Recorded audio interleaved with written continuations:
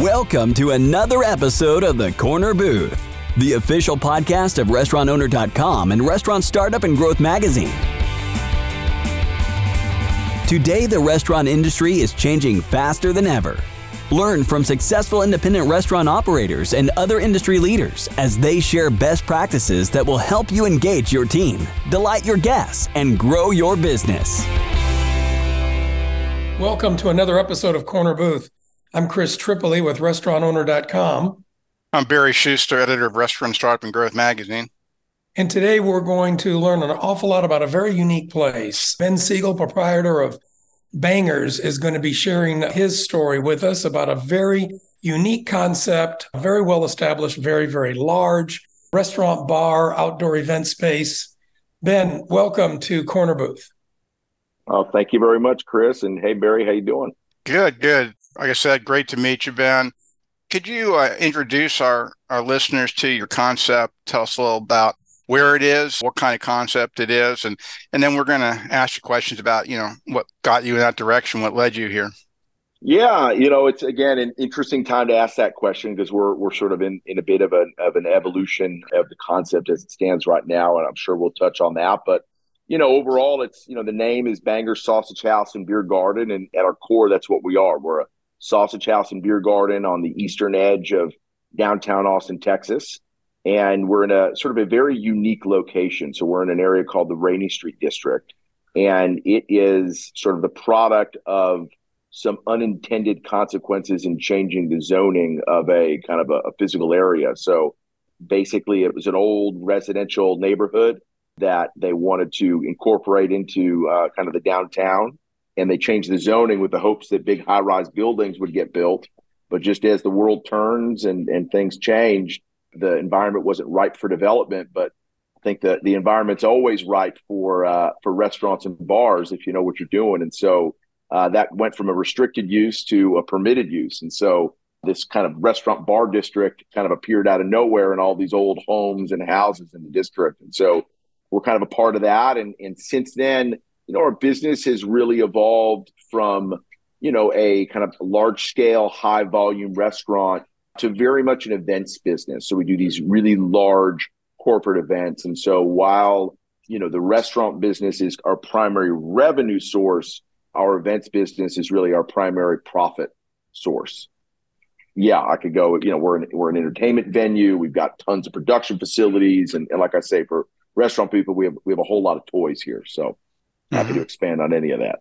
Yeah, one of the things that really caught my attention, which I want to ask you more about at some point during the interview, is, you get a lot of business from corporate events. And I had heard something recently that business lunches, business dinners, corporate events, that kind of thing is starting to make a comeback post-COVID.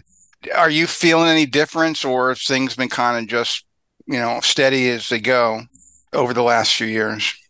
Yeah, no. So, certainly seen a ramp up, right? And just to sort of quantify what we're talking about, we're in sort of a unique segment of the market where we are actually competing with hotel ballrooms for that share of business, okay. Right? Trying to make a little bit more of a compelling argument for, having a little bit more of a soulful party with an identity, something, we're in Austin, Texas. So really kind of like an authentic Texas feel. So kind of playing in that area. But again, we're talking hundreds of people up to multiple thousands of people at one of these events. So, but to directly answer, yes, we are seeing that business pick up kind of post-pandemic.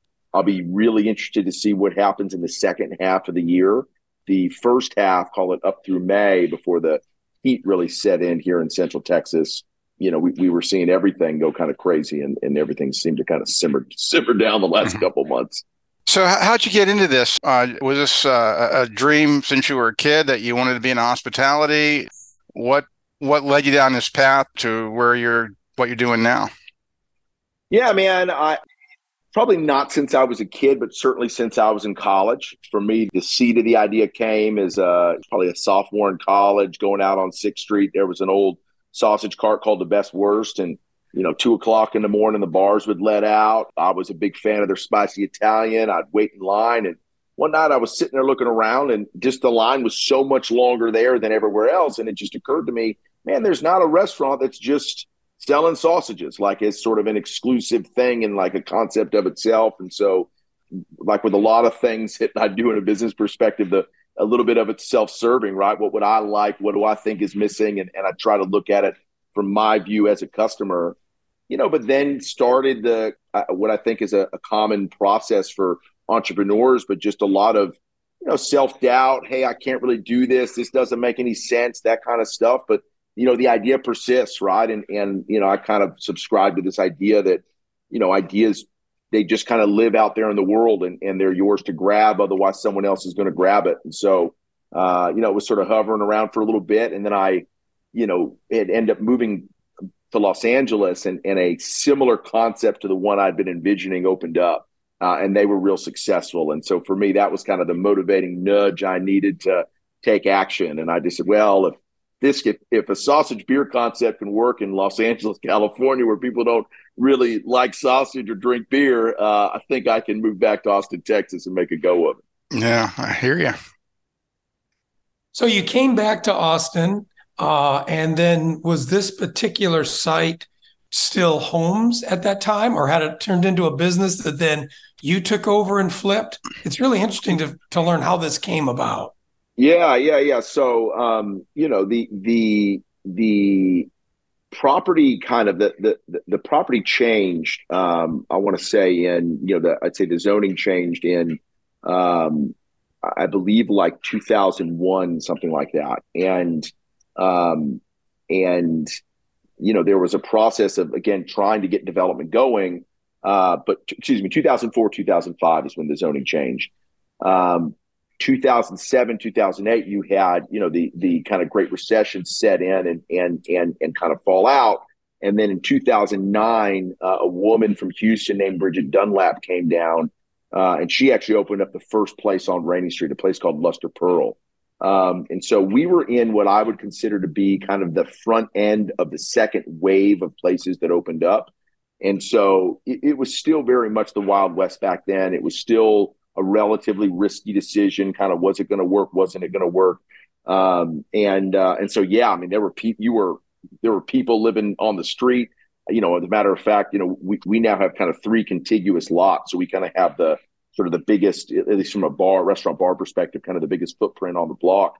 And, the last one we purchased, we got 2 at the same time. And then the third one was really, I'm not saying this to be crass or anything, but it was really kind of a crack house. You had a crackhead and a homeless guy that were living in a house and had no utility hookups. They were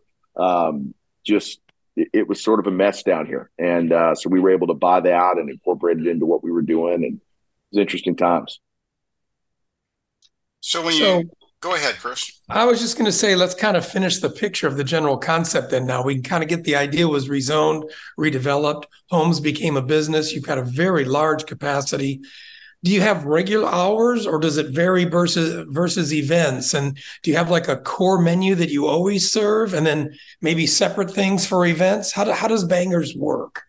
Yeah, so you're asking really great questions as I'd expect, right? Because I talked a little bit about this evolution, and part of that is trying to figure out how to bring parity between these 2 business lines that we have, and to kind of smooth out these friction points that exist. One of those being service type, and the other one being the menus that we serve. So you want those to be as similar as possible. So as we pivot from one to another, it's as seamless as it can be. And so, historically, the hours have essentially the business model is such that we're open our regular hours unless someone's willing to foot the bill for an event. In which case, in the beginning, before we expanded, we were only in the full buyout business because we really couldn't segment the space. As I mentioned earlier, we were able to purchase this third lot, and there were a few main focuses and problems we were trying to solve in the business, and opportunities we were trying to exploit as well. One of those was the ability to segment the spaces into smaller sections, so we could not only do multiple parties, but also run our regular business concurrently with our event business and kind of these different formations. And so, we have come much closer to menu parity as I speak to you today, and we've come much closer to service parity as I speak to you today. But that's only recent as of about 6 or 8 weeks ago. And before that, you had kind of a full service sit down restaurant when we were open for restaurant business, more of a buffet for most of our larger events, sometimes family style if we were doing, kind of some smaller events. And again, smaller for us is a couple hundred people. And then from a menu perspective, again, there was a lot of crossover there, but not as much as there should have been. And so, there was instances, especially in the beginning, one of our choke points was cold storage. We just, because again, I think another one of the beautiful parts about the events business is a lot of those large scale corporate events are Monday, Tuesday, Wednesday. So your slowest restaurant days, which is amazing, but we'd go from serving, 200-300 people on a Monday, Tuesday, Wednesday to 1,500 people, 2,000 people on the same day. And so until we could kind of figure this out, there was a lot of closures as a result of prep, just getting ready for the big event. Now the money was there, it was worth it, but still not ideal because you start to kind of alienate your customer base, right? And so once again, that pain point drives innovation, that innovation being get these menus to be more similar, get the service style to be more similar. In terms of your menu, I mean, clearly, from what you're telling me, that sausages are a big part of it, beer. In terms of sourcing menu items, do you have your own brew operations? Are you offering local craft beers? Are you making your own sausage? Is there a story behind that makes it even more compelling? I'm going to a place, hey, they make their own sausage, they make their own beer. What's the narrative there that makes even more sexy? Yeah, well, look, you'll come to find I really love to from business perspective think in superlatives, right? So we actually have the largest draft system in the state of Texas. So we have 202 beers on draft. As far as I'm concerned, we have the largest sausage selection of any restaurant in the state as well, maybe the country. I don't know that there's a ranking, so I feel like we can make that claim either way. But anywhere from 20 to 30 sausages in-house. We do not brew our own beer, so all the beer is brought in. The goal is as much as we can get from Texas, but the best beer that we possibly can. Mm-hmm. And really, I think we were kind of early on with taking a craft only stance and kind of shooing away some of the larger domestics. And so again, much more commonplace today, less common about 11 years ago when we opened up. But from a culinary perspective, we are fully scratch. And so one of the things that we did with the expansion we spoke a little bit about is, man, we built a full meat processing facility. We put in a whole smokehouse. We have a pickling room. We have a fermentation room. We have a curing chamber. And so there's a lot of, again, sort of a lot of toys and a lot of, just specialty processes that we do, right? In a lot of ways, I view us as kind of stewards of a lot of old world ways of doing things, right? Like it's, there's no vent, we spent a fortune on a very primitive smokehouse, right? There's no hood vents in there. It's all wood fired, nothing mechanical in the whole place. And the same thing on the sausage side, right? Again, we're still continuing to hand crank everything and do it all from scratch, make all our own condiments, things like that. Wow. Is there retail? You're making this many sausages. Do you sell any of that in local supermarkets, or do guests take them home with them to cook at their own places? Man, it's a great question. The short answer is no, not right now, and the longer answer is yes, we will, and we sort of have, right? I think one of the things that I have come to appreciate about our business is tangential businesses are businesses unto themselves, right? So retail, catering, things like that. Mm-hmm. Yes, they're very similar, but they require kind of a different discipline set, different individuals to kind of run and focus on those things, different sets of equipment, if you want to be excellent at it, right? We are a business that allows you to wing it and do a pretty good job if you want to. It's never been the kind of business that I wanted to be in. And so, and I would say, kind of up until the pandemic, our largest operational challenge was volume. It was the number of people that wanted to come to us and how do we service them in a good way. And, again, I know that that's not everyone's case, and it's the best, I believe it's the best problem you can have, but it's a real problem nonetheless. And so it stopped us from trying to capitalize on some of the low-hanging fruit opportunities that seem to be right in front of us.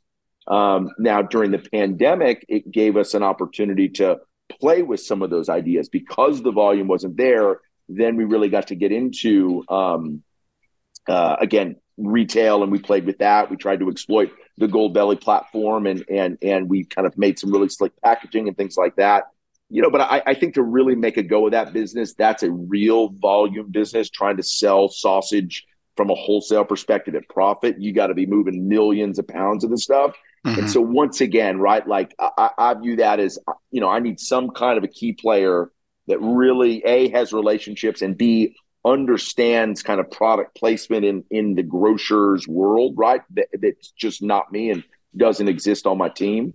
Mm-hmm. And so as our restaurant business began to pick up, our in-house facilities really are only designed to accommodate what we have going on, and so we call time out on that. But I do believe I think that's a good point that he made too. We're thinking about a few previous podcast visitors that I think have kind of walked across that same bridge.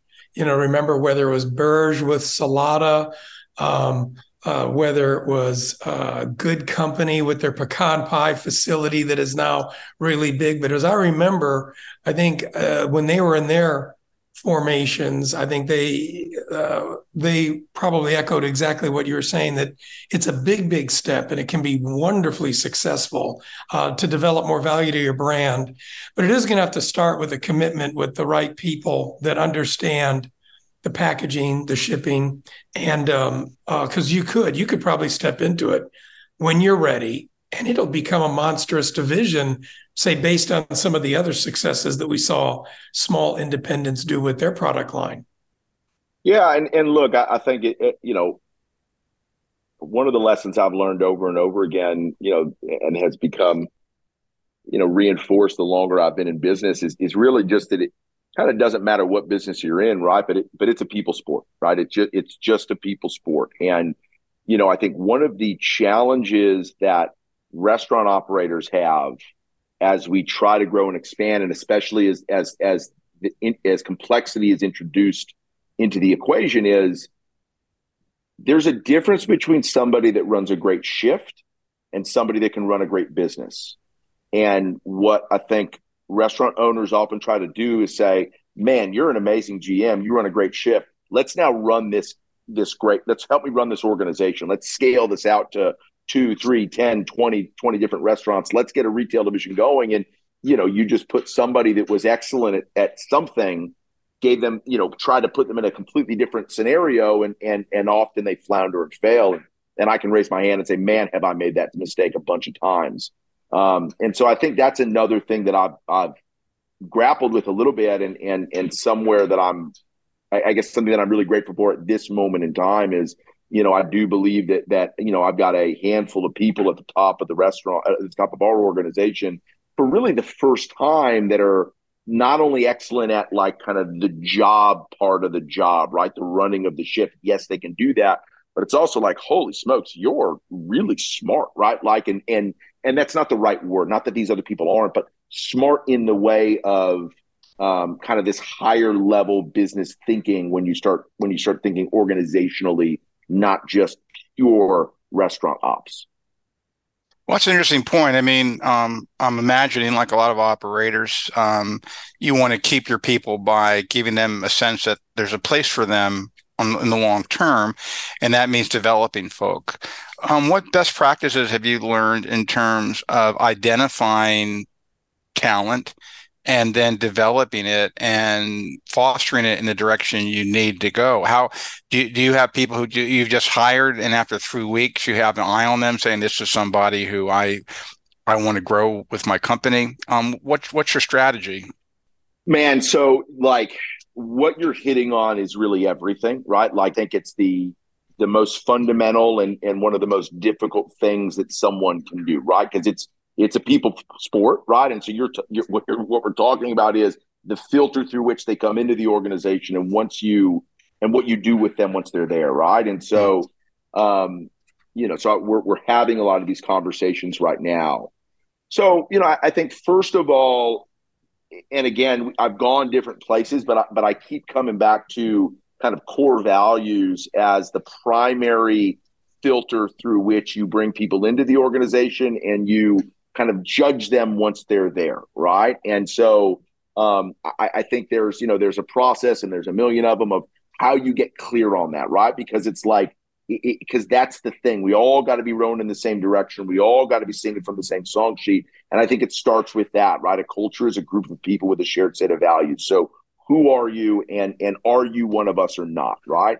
So then once we have the kind of a shared set of values, you can't also ignore the fact that life is going on all around us, right? And so from there, we're kind of thinking about like this concept. There's a book that we took a lot of inspiration from is actually it's called No Rules Rules. It's the Netflix culture book.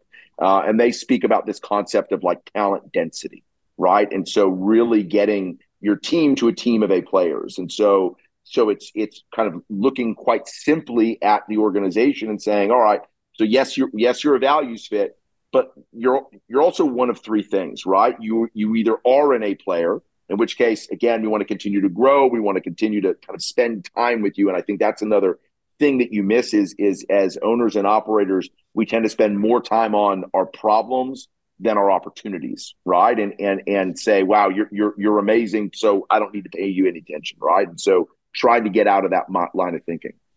Then the next group of people is people that are not yet A players, but are on their way there, right? That they're moving in that direction. And then the last group is people that are not, right? They either don't have the potential, they don't have what it takes, or they're moving in the other direction, in which case we need to help them exit the organization. And so, I think something that we talk about and focus a lot on is that concept of movement, that people are continuing to move up or they are moving out of the organization.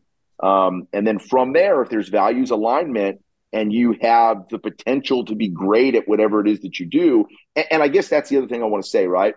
I believe everybody has the ability to be an A player at something, right? And so it's looking and saying, hey, it might not be what you've been hired for here. Is there another opportunity in the organization? And if they're not, the kindest thing that we can do to you is have that direct conversation. We really try to lean into candor here, have that direct conversation as soon as possible, and give you the opportunity to be successful somewhere else. And so I think candor really falls a lot into this conversation of how you grow people. And you're talking, and the things you're saying, which I think should really resonate with anybody who's trying to develop their team. But what I'm guessing, if listening to you, is that training is a big part of what goes on in your business, and evaluation. If I'm working for you every quarter, at least, somebody's going to sit down with me and say, okay, let's talk about how it's going. What do you want me to do? Like any good business, like a huge corporation would do. What's your best practices there to execute this philosophy? So look, I want to just, it's so easy to, what I want to be clear to anyone that's listening to this is like, this is hard stuff, right? These are easy concepts to grasp. They're super difficult to implement, right? Like I've known for 11 years that the best thing we can do for our people is a regularly cadenced one-on-one. How you doing? Hey, let's do it monthly. All right, we're not doing that. Maybe we'll do it quarterly. Oh, we can't really hit that. Okay, fine. How about every 6 months? It's just hard, man. And so I can tell you what we're trying right now. And the conversation we just had a couple of weeks ago is, hey, this doesn't need to be that big a deal, right? Because here's what happened. We just let go of 5 people, right? And part of that was we've instituted kind of this new system. We've gotten a lot more efficient. We were also making clear, kind of like we talked about, hey, this isn't a meritocracy. We're not just spreading hours to everybody. We want our best players on the field. And that's that, right? And that's that. And so these 5 people aren't our best players. All our management team knew that.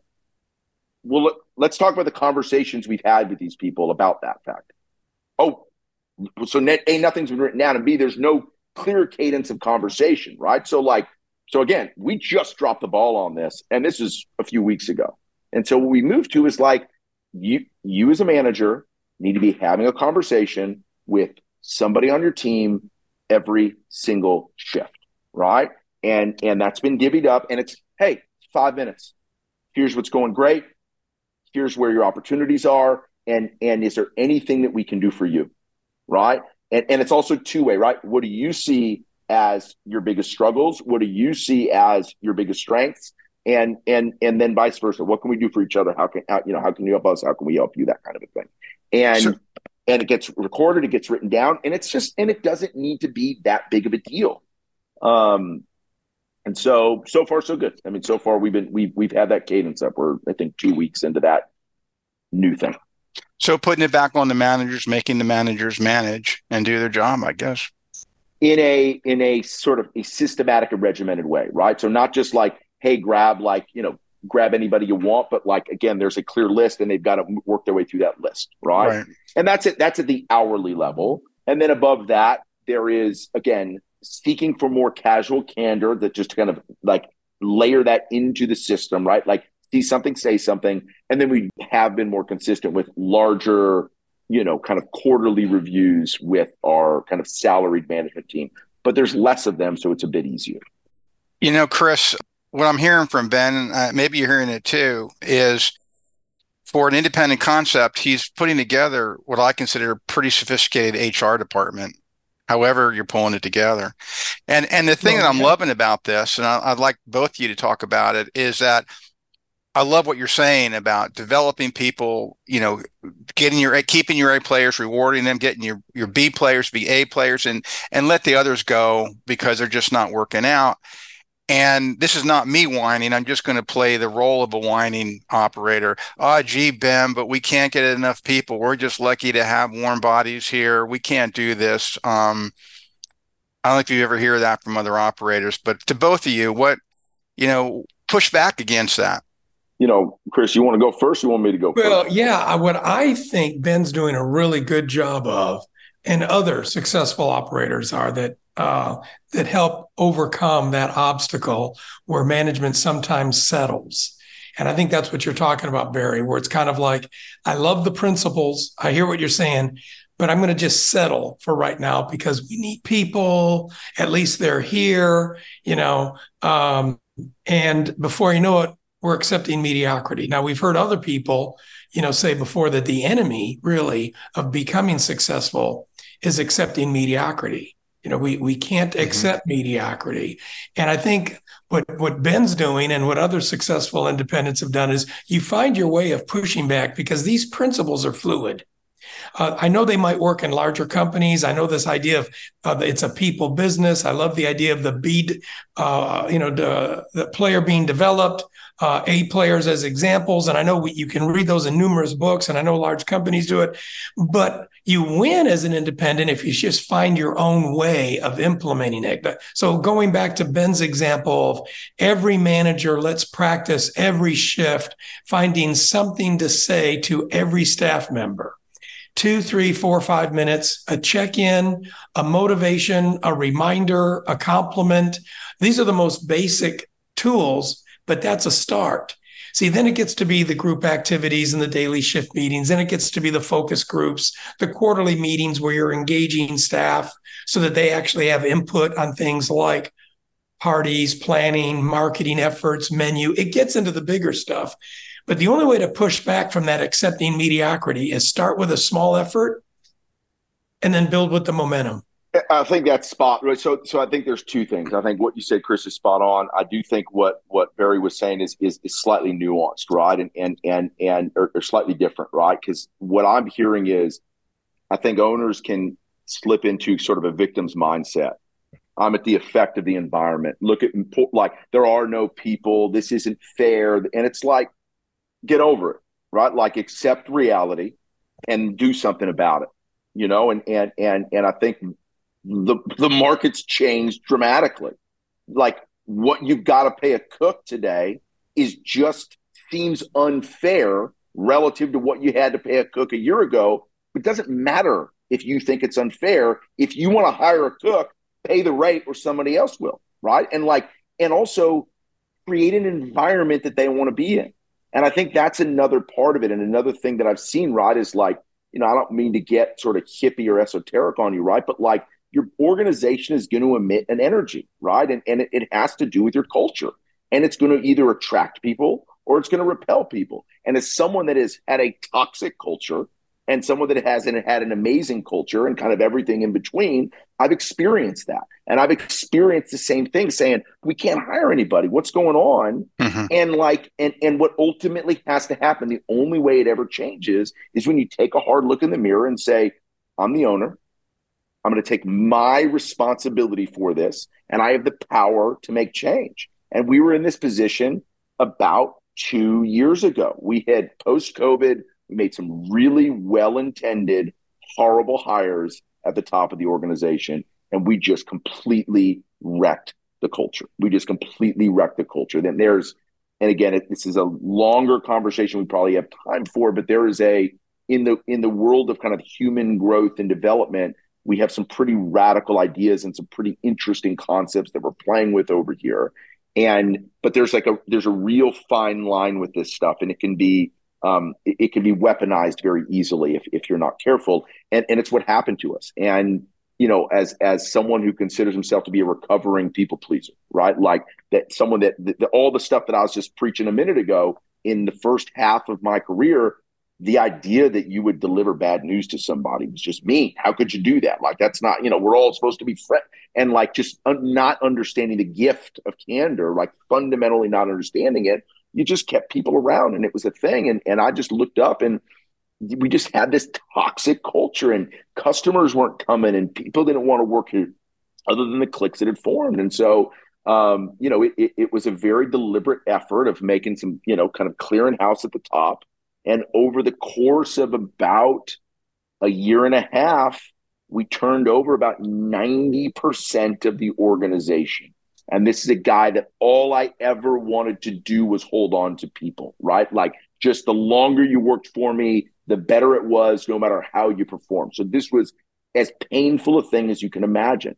But as I look up now, we got a line of people that want to work here. We got a line of managers that want to come work for us because we did the hard thing. We took responsibility and we did what we needed to do. And it's really cool what's happening here. And the marketplace knows that. And so people want to come and work for us.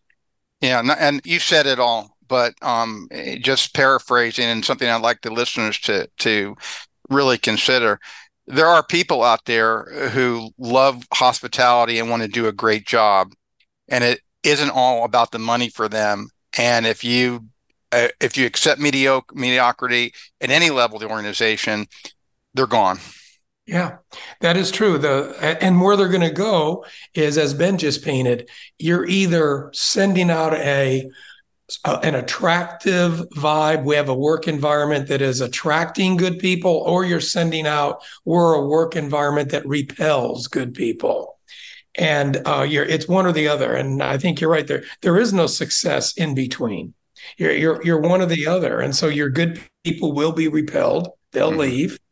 And they'll go find a place where they feel like they really fit, A players want to work with A players, right? Like, you want to stand shoulder to shoulder, look your left, right, and say, I'm amongst my peers, right? Like, and if you want to just be in that alpha spot, again, it's just not, you can only have one of those people, right? Those aren't team players. Those are exceptional individuals, right? But if you want to build a team, you need parity on the team that you want to build. And any deviation from that, that's not acknowledged, right? Like, hey, we know this person is not where they need to be, but we can all agree they're on their way, right? Like, and they're making movement and they're making the effort. There's, again, A players that are team-minded, they got time for that. But they don't have time for, let's pretend this person is as good as everybody else and not really do anything about the fact that they're not. Well, once more, Chris, we talked to a successful operator, and the conversation gets back to what you've been saying since I've known you 20 some years, people first business. It is. There's this, no matter how you add it up, there seems to be a formula that every successful person comes to get to. And it starts with people then plus product. And of course, we already talked about the really cool uniqueness of this product. Craft beer before it was cool, homemade sausage, curing room, pickling room. So there's got to be the point of difference. We already talked about that. And then plus the consistent policies and procedures that equal profit. But that formula does start with people. Now, I'd like to shift a little bit. It's still people related, but let's shift a little bit from, say, staff and management to the community, because you've been around for 11 years.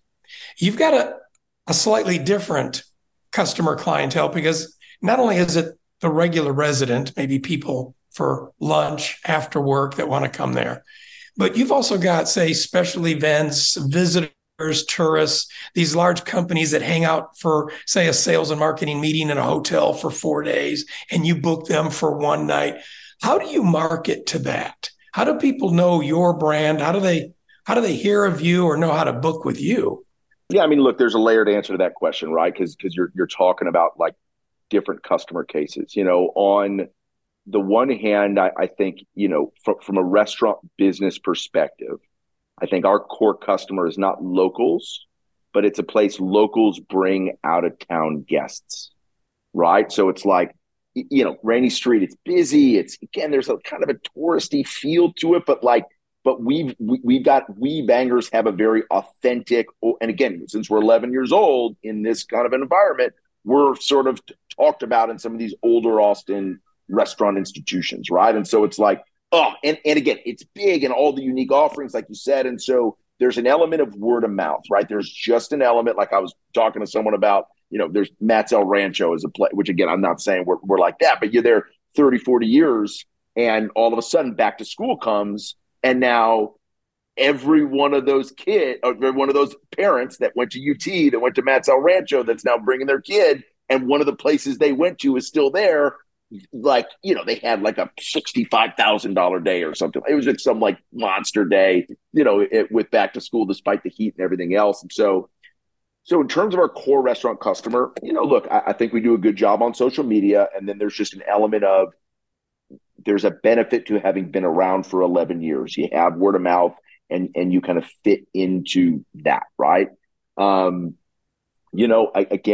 think that we, because of the uniqueness of the concept, largest draft system, largest sausage selection, all the superlatives I was talking about before, you find your way onto a lot of the lists that exists on the internet. So now, once again, you're looking to come, to Austin. Where can you go? You're doing your Google search, and so we're on a lot of those lists. And then just our sheer size, right? Like we do a tremendous, I can remember, we're back to having the conversation, but kind of pre-pandemic, we were talking about building a luggage rack on site, because we were the first place they'd come to when they got off the airplane, because we were so big they could kind of wait around. So they always had bags with them. And then we do this amazing Sunday brunch. And so we were the last place they'd go before they left for the airport. So we always had all these bags everywhere. In terms of so that's kind of our regular restaurant business. I think there's just having been here for a while, there's getting on the lists, and then there's just kind of that word of mouth, kind of locals talking to their out of town guests that are coming in. That's great. Then you're talking about the convention business, right? And so for that, right, you want to have as few conversations as possible in order to have that go out to as many people as possible. And so from there, we have a dedicated sales. You want to talk about an A player? We have this woman that works for us named Chrissy Carter. She's unbelievable. And so she does all of our event sales. And, she's single-handedly responsible for millions of dollars worth of revenue. And, she's fostered relationships with what you call DMCs, or destination management companies.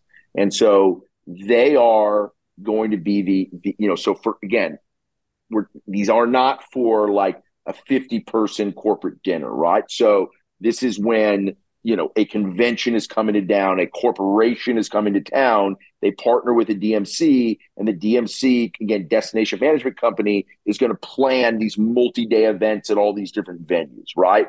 We are of a size. It's another big differentiator for us is we have an 1,800 person standing room capacity. Even if we weren't that great at what we did, there's still just a limited number of options. Like, we're in the conversation with the hotel ballrooms, right? It's that size stuff. And so we really market to, we really court the DMCs specifically as it relates to that kind of large scale events. And then also kind of at the level that with what we're doing, there's kind of the government agencies. So here it's like Visit Austin. So there's like the economic development arm of the city that they're trying to attract like convention business, and they're trying to sell them on the amenities of the city. We're actually considered an amenity to the city of Austin for these large conventions. Wow. Barry, we've talked to people that, of course, talk about the layout of their restaurant. We've heard coat rooms and hat check many times. I don't think we've ever heard luggage racks. No, I mean, that's like a convention center, where you're going to get the last 3 hours of the convention and then run off to the airport. So, and it's amazing. And one of the things, I mean, I have to ask, because you're in Austin, and anybody who's following the economy of the United States knows Austin is the fastest growing metro in the country. That's just a matter of statistics.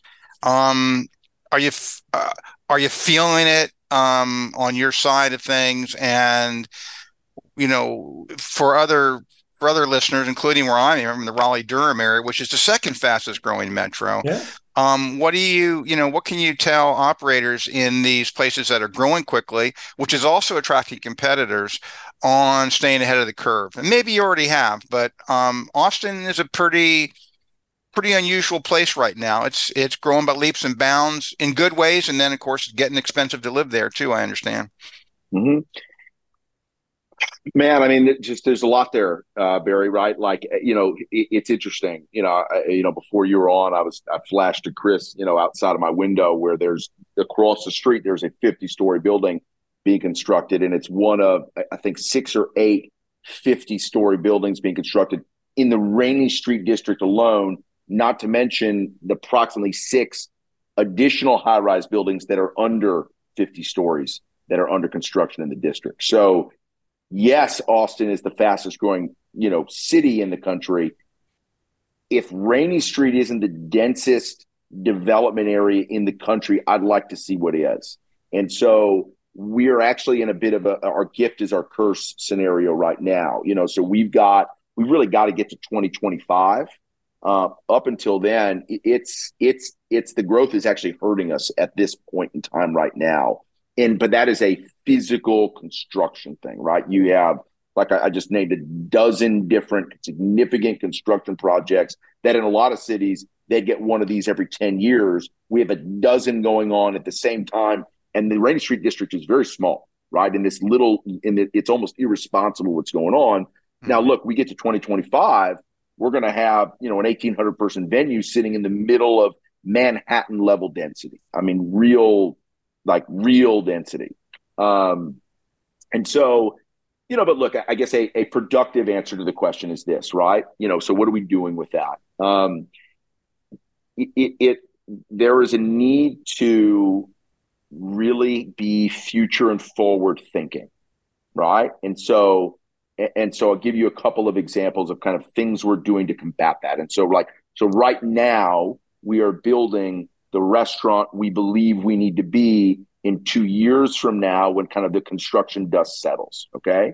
And that is, wow. So we have all this, like right now we're really kind of this special event, very indulgent place, right? Sausage, beer, and again, we're not a locals place because everyone would, be fat and die of a heart attack if they ate here every day, right? It's indulgent food. And so it's, you eat here once a month, whatever. Right. And so with all the density, how do we become a place you can come to every day while still kind of maintaining our roots, right? And so again, we're a unique place. We're so large. And so what we're morphing into is really this hybrid food hall concept where you have a sausage house. There's a smokehouse. We're in the sausage house, smokehouse are both open. You have the sandwich shop that will be open, probably in the fourth quarter of this year. We have a whole basement that we're going to build out. There's an opportunity to kind of line food trucks out in the front of the business. And then, another conversation we've been having as well is like, well, right now, what we're serving is very indulgent and not necessarily good for you. However, with some pretty basic tweaks, and while still giving people the opportunity to indulge, the way healthy eating has moved is really very meat forward, very meat focused. And so if we can just pull back on the sugar in some of these sauces and things that make things delicious, but make things not diet friendly, we can actually be, actually be a healthy place all of a sudden, while still catering to folks that don't want to be healthy. And so now you've got someone that's sitting in a high rise and it's funny, right? They're building a bunch of residential towers here. And that's another interesting thought we've had recently is, you've got a residential tower, and now it's not only a residential tower, it's an office building as well. Because for a long time I was begging for office. All we had were residences, but I don't need any more residents. I need someone to come Wednesday at lunch, right? And I need that office traffic. And so now with people working from home, and especially in a city like Austin, you're going to get a lot of that. And so now all of a sudden it's like, maybe I'll get a pasta salad and a sandwich from the sandwich shop. I can get, kind of a roast chicken and some collard greens from the smokehouse, or, maybe I do feel like a bratwurst and French fries today. And so, kind of having that variety and then there's a whole interesting model we're doing with how we're going about service and leveraging hospitality along with a technology, and that I think is actually relatively unique, certainly here in town, but I think in the country. Are some of the changes you're making, if I'm hearing you correctly, you're not going to really realize the big upside for a couple of years? You're just kind of positioning yourself so when the dust settles with all the construction and office buildings or have tenants, you're ready to capture that market when things really kind of take off? Man, I hope not, but that's what I'm prepared for, right? So the whole, there's no reason what we're doing shouldn't appeal to people in Austin right now. Mm-hmm. But I think this is how we maximize what I really consider to be our opportunity into the future. What's hard to judge right now, and I'll tell you when we get to either the middle of this month, beginning of next month, right? Because you have, the sort of that density of construction kind of hit at the same time that the heat hit. And so what's at play here, right? And so as the heat simmers down, we'll see how much, sales are going to be impacted, because kind of coming up into May, man, we were killing them. We were absolutely knocking them dead. June was a bloodbath. July was not much better. In August, we didn't break any records in either. So fingers crossed the middle of September and October. But once again, right, we knew the construction was coming. We accepted the reality of it. We hoarded cash like crazy, right? And said, hey, we got to get through this period, hope for the best, prepare for the worst, and accept reality as it is. Mm-hmm. And that, just to kind of underline what you're talking about, it's the result of the fact that since you are so large, a large preponderance of your seating is outside. So you're a weather permitting type business. Hot summer, I think you were telling me something like 400 and some seats, but only 100 are inside. Yeah, I think that's right.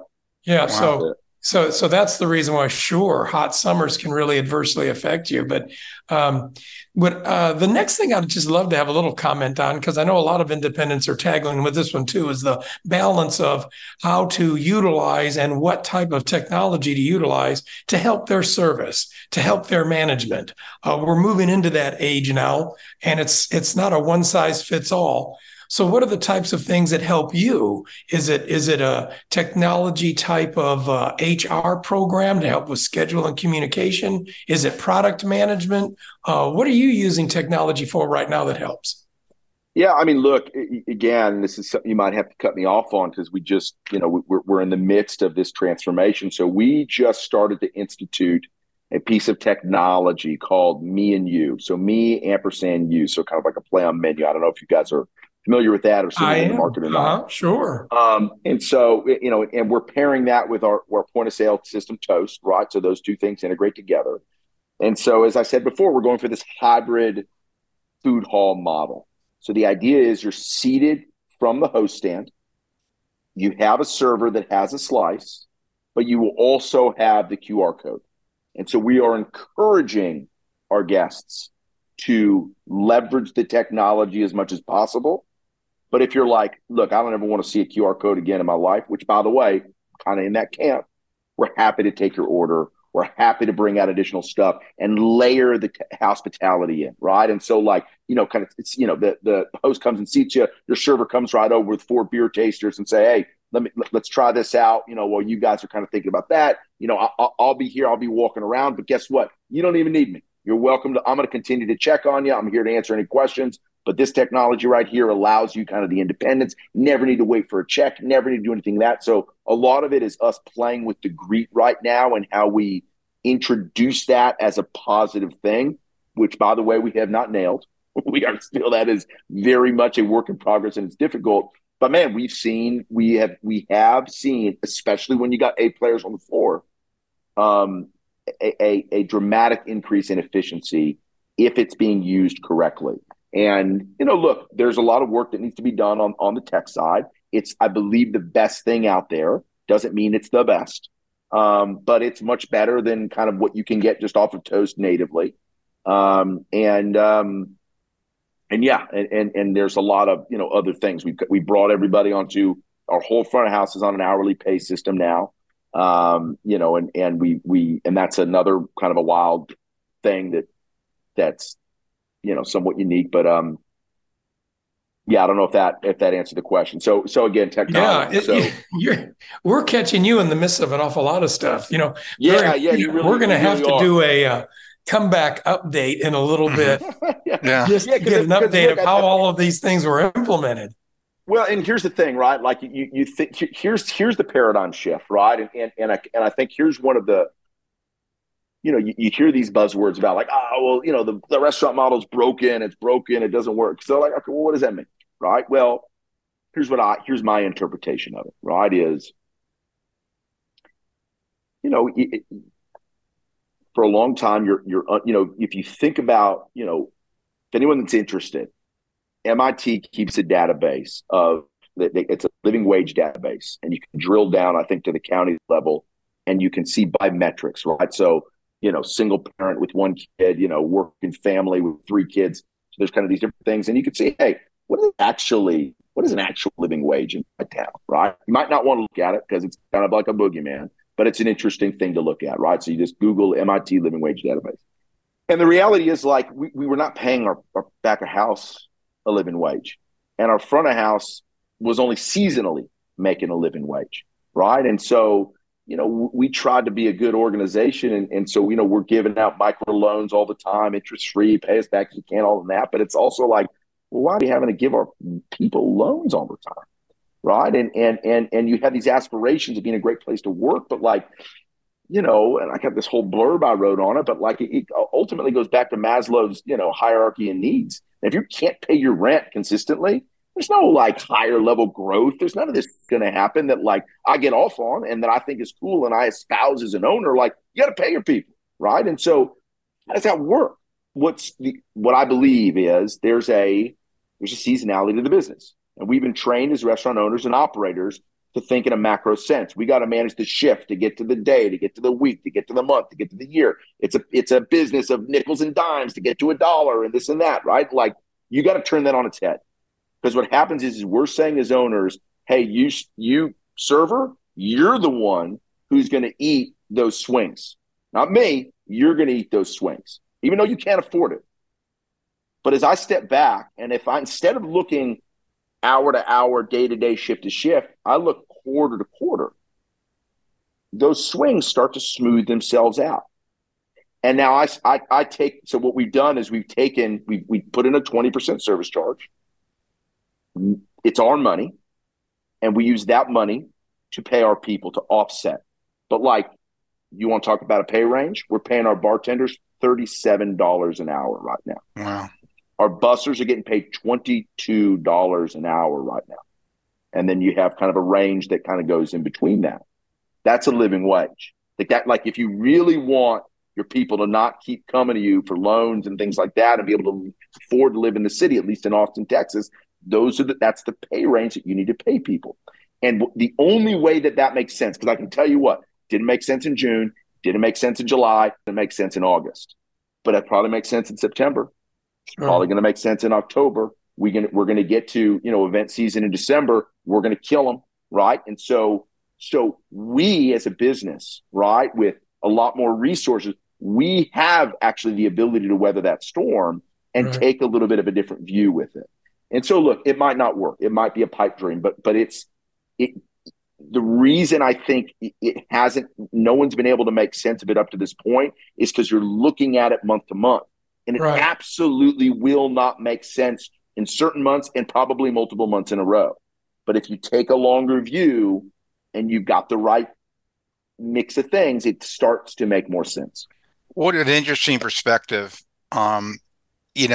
So much what we discuss with operators is say, listen, if you're not looking at your P&L, once a week, even more frequently, you're going to get behind the curve on managing your costs. But what you're saying is, and you're not saying not to do that, but you're taking this longer view where that month where you're freaking out because your prime cost is high and your labor costs seem like, oh my goodness, how are we going to handle this? You're telling me, if I'm hearing you correctly, it could smooth out. Sure. And you don't have to start tightening your belt and watering down your soup so much if you take a longer view. Am I getting it? That's right. And look, we're a highly profitable business, right? So part of it is you that element needs to be there, right? And so because again, you got to weather the storm. You are losing money. Let me be super clear. You're losing money on the months where you lose money, right? And you need to be able to kind of digest that. It doesn't mean you're not continuing to manage, quite the opposite. But what's the perspective on management that you're talking to these people about, right? And it's more about right now, at least in the beginning, these stages, is all we're managing on is progress. We know this isn't going to make sense relative to your brain. Look at last week and this week.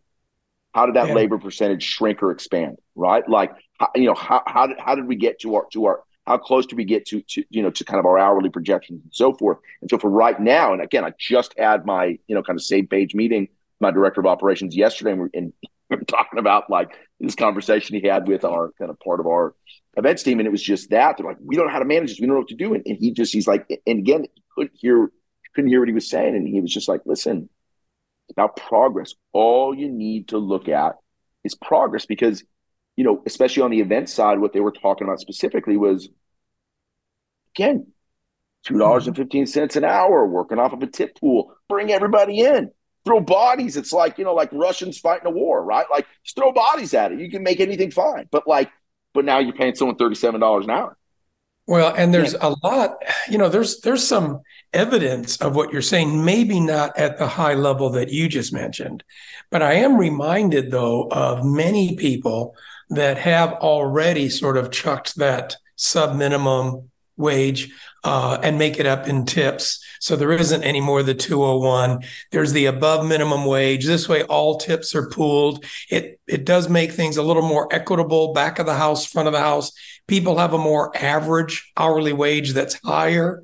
So, Barry, this is the kind of principle that I think can gain in popularity. And the thing that I just want to quickly underline and place a little emphasis on is the fact that it works when you step back and look at the larger picture. So no, that doesn't mean to the listeners that we shouldn't be looking at our weekly numbers. But what it does mean is that you have to have an annual plan and you have to look at the big picture. You have to go quarter by quarter, just as Ben has been stating. And I think that's where some of us as operators fail. That's a great point that you made. Unfortunately, I think it's going to have to be the point that we end on. I think we're going to have to kind of wrap up at this time. But we have really, really loved learning about bangers and learning from the business principles that you've shared with us today. Ben, thanks very much. I mean, that was illuminating. I really appreciate you taking time with us today.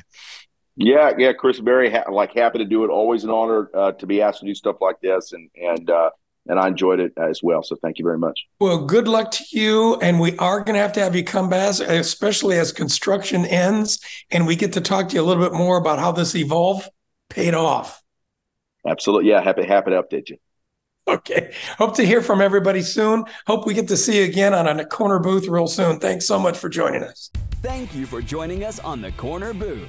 We'll be back next Tuesday with more inspiration, insights, and industry best practices to help you engage your team, delight your guests, and grow your business.